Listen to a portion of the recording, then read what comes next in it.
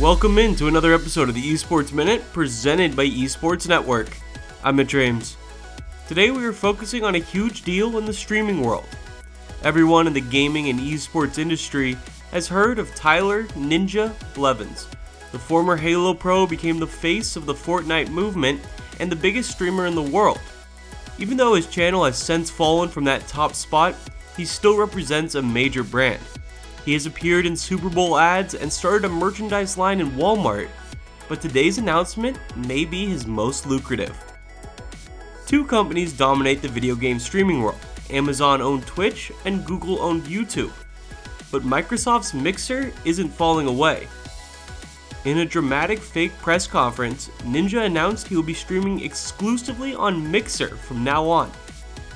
This is a massive move for the streamer as he leaves behind 14.7 million followers on Twitch and an untold amount of subscribers. So how much did Microsoft have to pay? We can't be sure yet, but we do know Ninja was paid $1 million to stream a couple of days of Apex Legends when that game was first released. If just 2 days of the streamer cost $1 million, having him move platforms entirely probably fell in the $20 to $30 million range per year of the deal. Somehow, Microsoft had to convince him to leave that audience and move to a platform with 1/10 the average monthly users of Twitch.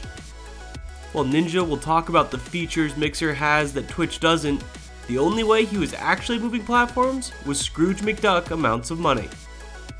That's all for this Esports Minute.